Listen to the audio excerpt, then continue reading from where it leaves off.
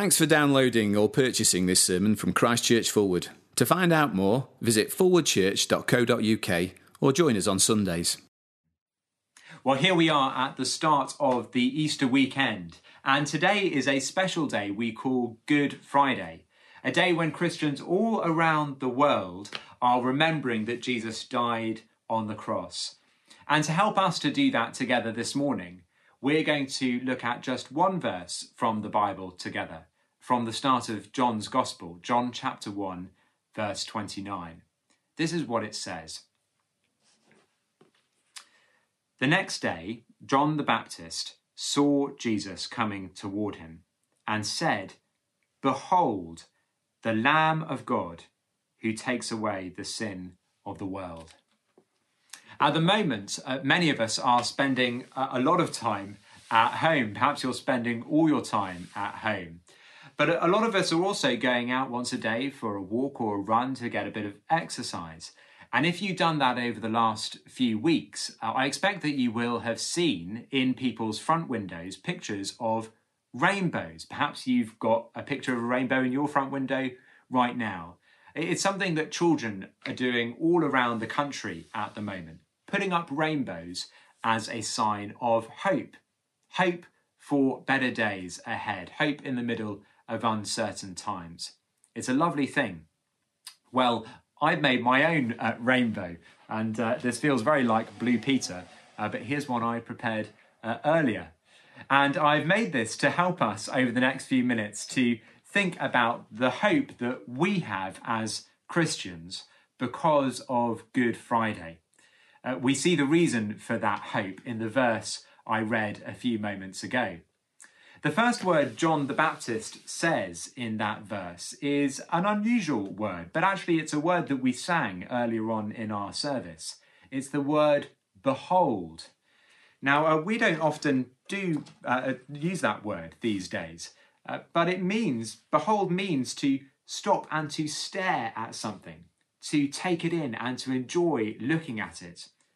These days we see lots of images, lots of pictures the whole time popping up on our TVs and tablets and smartphones.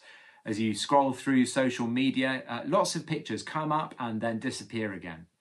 And so maybe we're a little bit out of practice of stopping and fixing our eyes on just one thing. If you've ever walked around an art gallery, you probably will have noticed that there are chairs and benches along the way. And that's not just for people who've got tired legs. It's so that people can sit down and spend time really staring and taking in and enjoying a painting. That's what behold means. And on Good Friday, there is something for us to behold like that. What is it? Well, John the Baptist tells us. In our verse from the Bible, it says, he saw Jesus coming toward him and said, "Behold, the Lamb of God." He's telling us to look at Jesus, and he calls him the Lamb of God. Now that might strike us as rather strange. Why call Jesus a lamb? Well, there's a very good reason why. A long time ago, God told his people to sacrifice a lamb every year. It was a sign of God punishing the lamb instead of his people. The lamb would be punished for the sins of the people so the people could be forgiven. And so when they looked at a sacrificed lamb, it was a powerful reminder that they could only live because the lamb had died in their place. And this went on for years and years. Every year, people would bring along their lamb to be sacrificed. Every year, another lamb, and everyone would have to keep doing this. And it went on again and again and again and again and again and again until Jesus came. You see, those lambs didn't really take away people's sins at all, but they were a picture to help us understand what Jesus would do in the future. So that when Jesus came along and John the Baptist described him, as he does in the verse we're looking at this morning, as the Lamb of God, everyone would go, you mean he's going to die in the place of the people to take away our sins so we can be forgiven? I get it.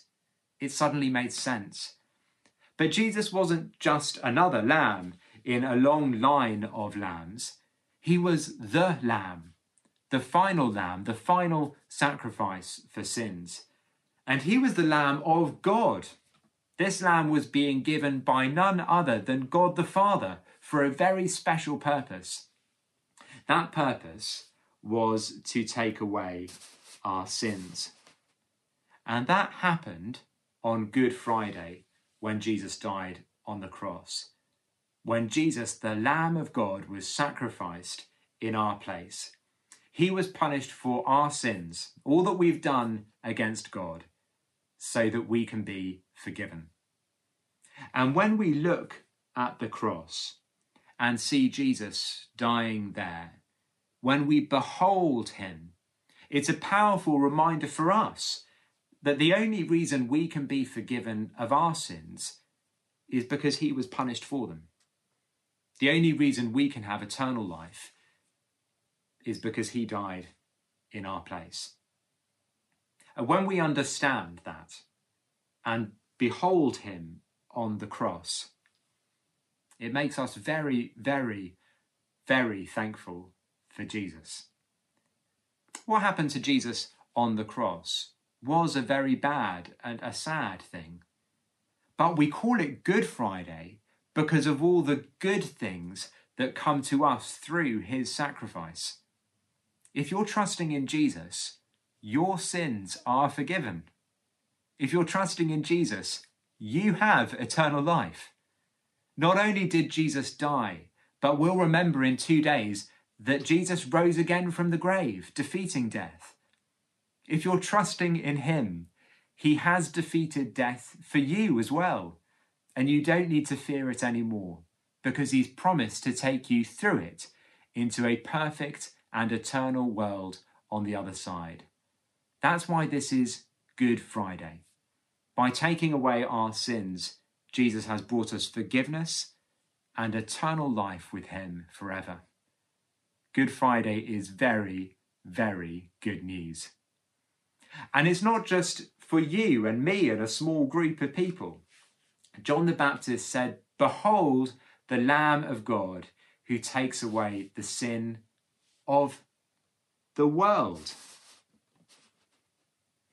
If you or I were to go and ask our neighbours from a safe distance over the garden fence, what's the biggest problem facing the world today? Well, I think that most people would probably answer coronavirus. But God tells us in the Bible there's a much bigger problem facing the world today, and that's the problem of our sin. It puts us in danger of God's fair punishment. But Good Friday isn't just about showing us we've got a problem. It's about showing us that God has given us the answer, the solution. And that is Jesus, the Lamb of God, who takes away the sin of the world. Jesus takes away the sin of everyone in the world who trusts in him. And that is very good news, and it's the news the world needs most. We have a great hope because of the cross of Jesus and his death there. And as we'll remember on Sunday, because of his resurrection. We hope for so much more than the end of coronavirus, for so much more than the day when we will meet again, as wonderful as those things will be. No, we hope for so much more, a day far beyond the reach of all sickness and separation, a future safe at last from all that can harm us, together at last with the Lord who loved us on that cross and loves us still today. We have a grand and glorious hope made possible because of that very Good Friday when Jesus died to take away our sins. And so today, friends, wherever you are, let me encourage you today to behold the Lamb of God who takes away the sin of the world, to behold him in a special way. Maybe for the older ones, let me encourage you to take some time today to break away from the screens and other demands, to really behold Jesus and his cross, to meditate on what he did there for you. Perhaps spend some time turning over in your mind that verse that we've been thinking about, John 1:29. Behold the Lamb of God who takes away the sin of the world. Don't just glance at him today and then look away. Behold him, his love and his beauty. For those who are younger, can I encourage you to make your own rainbow like this one, and to put the cross underneath it and to pop it in your front window? Or if you've already made a rainbow, maybe add a cross in as a reminder to you and everyone who passes by and sees it that we have a great hope because of the cross of Jesus. That could be a fun thing to do later today and a helpful way to behold him.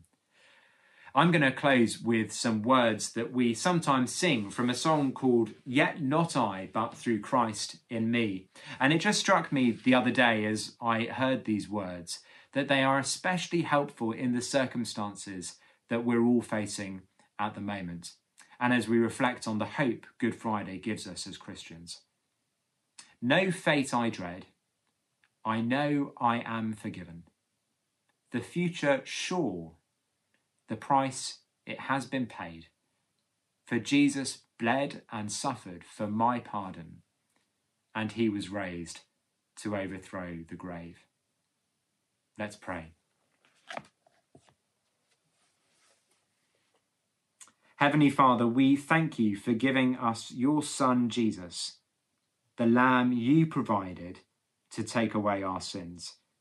We are so grateful that our punishment has been paid for, our sins forgiven, and that we have a great hope of a wonderful future with you. Please help all of us today to behold your beautiful Son, our crucified and living Saviour, the hope of all the world, in whose name we pray. Amen.